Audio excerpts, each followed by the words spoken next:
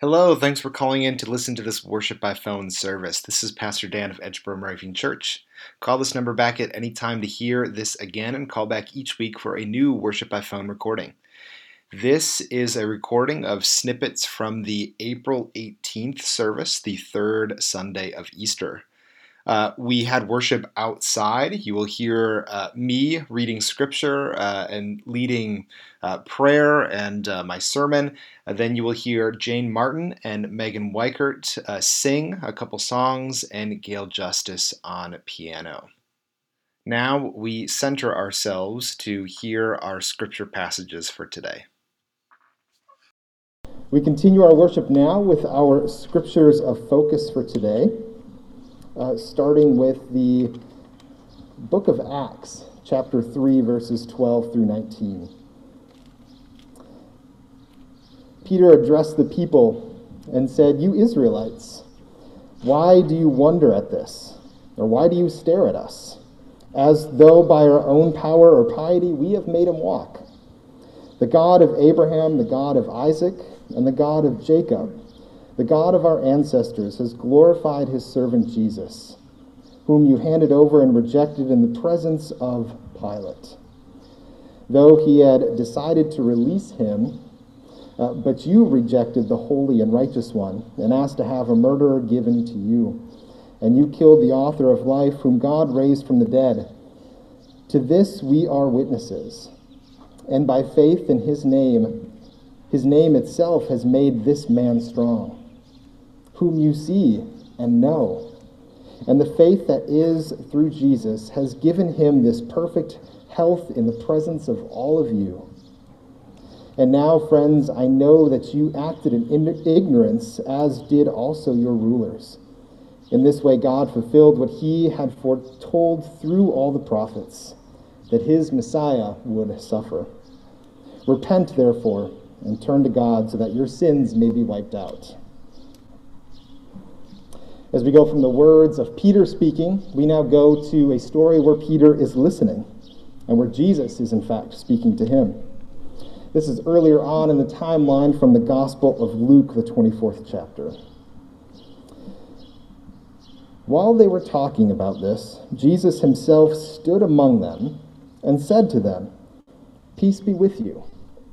They were startled and terrified, and thought that they were actually seeing a ghost. He said to them, "Why are you frightened, and why do doubts arise in your hearts? Look at my hands and my feet. See that it is I myself. Touch me and see. For a ghost does not have flesh and bones, as you see that I have." And when he said this, he showed them his hands and his feet, while in their joy they were disbelieving and still wondering. He said to them, "Have you anything to eat?" They gave him a piece of fish, of broiled fish, and he took it and ate it in their presence. Then he said to them, "These are my words that I spoke to you while I was still with you, that everything written about me in the law of Moses, the prophets, and the Psalms must be fulfilled." Then he opened their minds to understand the scriptures, and he said to them, "Thus it is written that the Messiah is to suffer and to rise from the dead on the third day, and that repentance and forgiveness of sins is to be proclaimed in his name to all nations, beginning from Jerusalem. You are witnesses of these things." You are witnesses of these things. That's what I want to focus on this morning. So what we get to overhear in the Gospel of Luke is the last time that Jesus speaks to the disciples. Jesus is getting ready to ascend into heaven, and in this last discourse with the disciples, he says, "You are witnesses of these things." Now we can read into this a passing of the torch kind of moment, since this is the last time that they speak together. Jesus then now expects the disciples to go from where they are to share all that they have seen and all that they have learned from him. So, in other words, what Jesus has started, he expects the disciples to now do.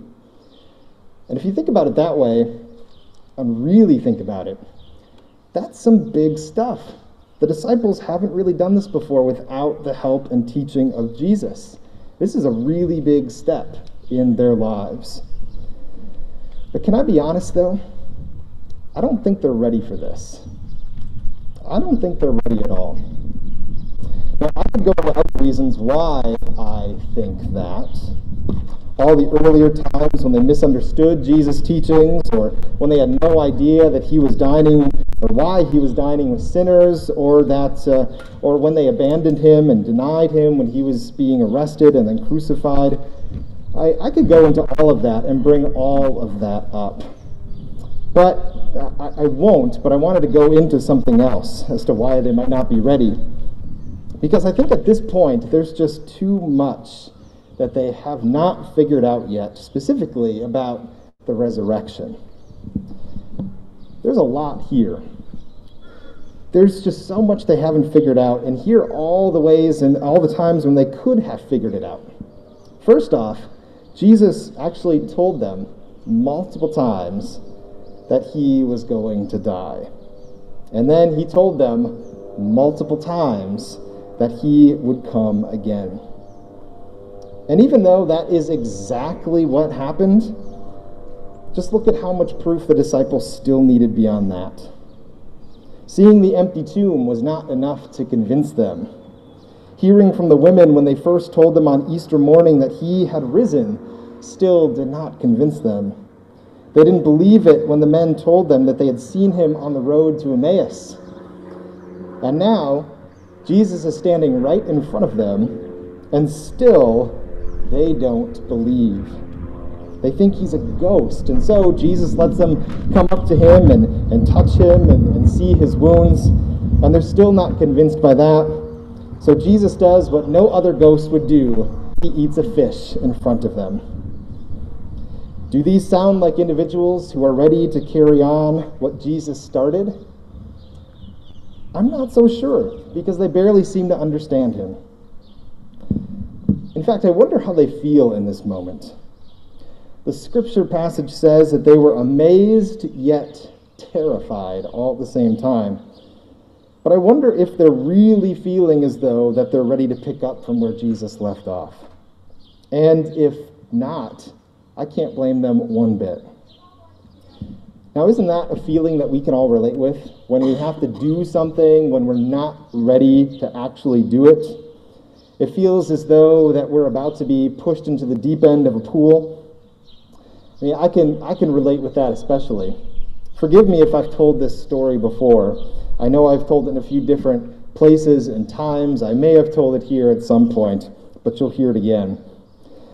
Here's an instance of that not being ready, but still having to be ready. Before my Pastor Dan days and in my Mr. Miller teaching days, right out of college, I was hired to teach math in grades 6 through 9. And just weeks before I was to begin my very first year, my principal came into my room and said, "We need you to teach advanced placement statistics this year." And if you don't know, AP Stats is one of the highest college-level courses that one could teach in a high school setting. Now, I was licensed to teach math in grades 6 through 12, but because it is a college-level course that students could potentially get college credit for, I knew I needed some special training in order to be a teacher of an AP class. So I asked my principal about that training and when that might be, and she said, "Well, unfortunately, those trainings were earlier this summer, but you'll be fine." Okay. Well, I'm standing before you today as living proof that I, in fact, did live through that time. But still, in that moment, I definitely wasn't ready to teach that class, yet I had to be.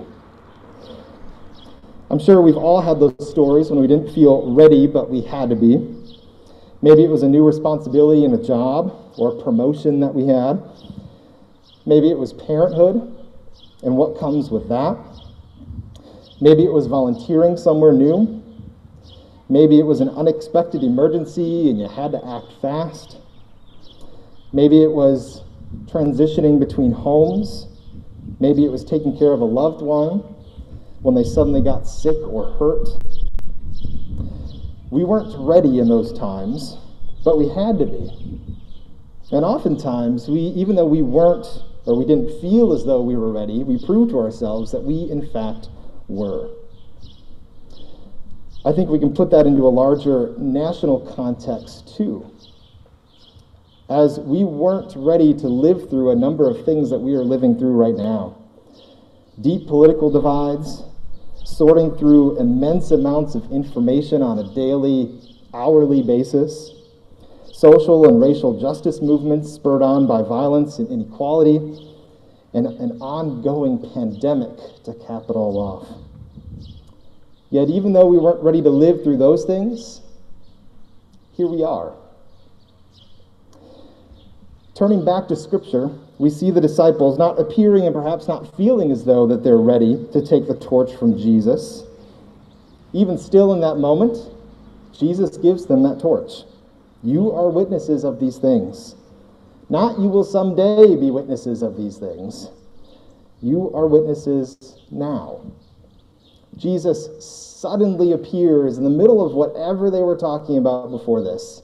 Just appears out of nowhere in order to tell them this. In that moment, they were witnesses. In the moment, in their amazement and terror and disbelief and doubt and worry, even though there are things that they might have needed to figure out, they will tell the world of Jesus. And Jesus knew it. They would be the reason that Jesus would continue to be in the world after he was gone. Now, given how unprepared the disciples seem to be, it does seem improbable to us and maybe to the disciples themselves that Jesus would be right, that this in fact would be true. When would they ever be ready to take on these things that Jesus did? And if we had that question, we don't need to look that much further. We know that in Acts 3, Peter is already doing just that. You should know that Acts is often thought of by biblical scholars to be part 2 of Luke, as the author or authors look to be the same. So in Acts 3, really just 3 chapters later, we have proof that Jesus was right. Here's Peter doing Jesus-like things. We didn't read this, but he had just healed a man that could not walk. And then he proceeded to tell people, which is what we read, about what happened. He said, "Why do you stare at us, though by our own power or piety that we had made him walk? Christ's name itself has made this man strong." Sounds like he's being a witness to me. I hope as modern-day disciples, we too can take Christ's words to heart, that we are witnesses to these things.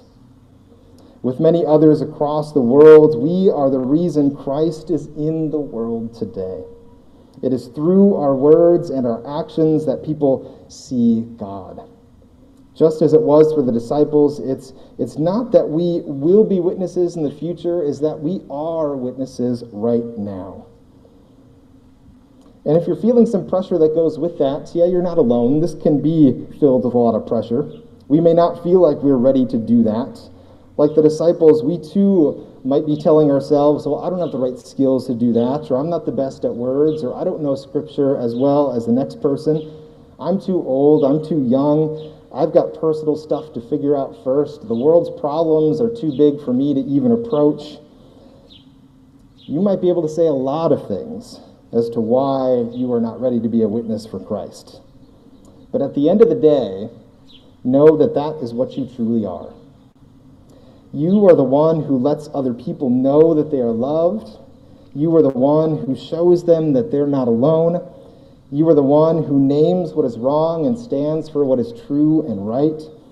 You are the one who reveals that redemption and second chances and forgiveness are all real things. You are the one that shows Christ to the world. That's what I get to do. And when you say it out loud like that, it's pretty unbelievable that we get the chance to do that. Now, even though we may have heard that again and again and again, that we are called, that we are witnesses, that we are Christ's hands and feet, in whatever way you want to say it, we've probably heard it more than once. Even still, it's worth internalizing once more, because it really is something that takes a while to sink in. So no matter who you are, May you reveal and reassure. May you tell and demonstrate and display and exemplify. May you show Christ to others, because you are a witness to these things.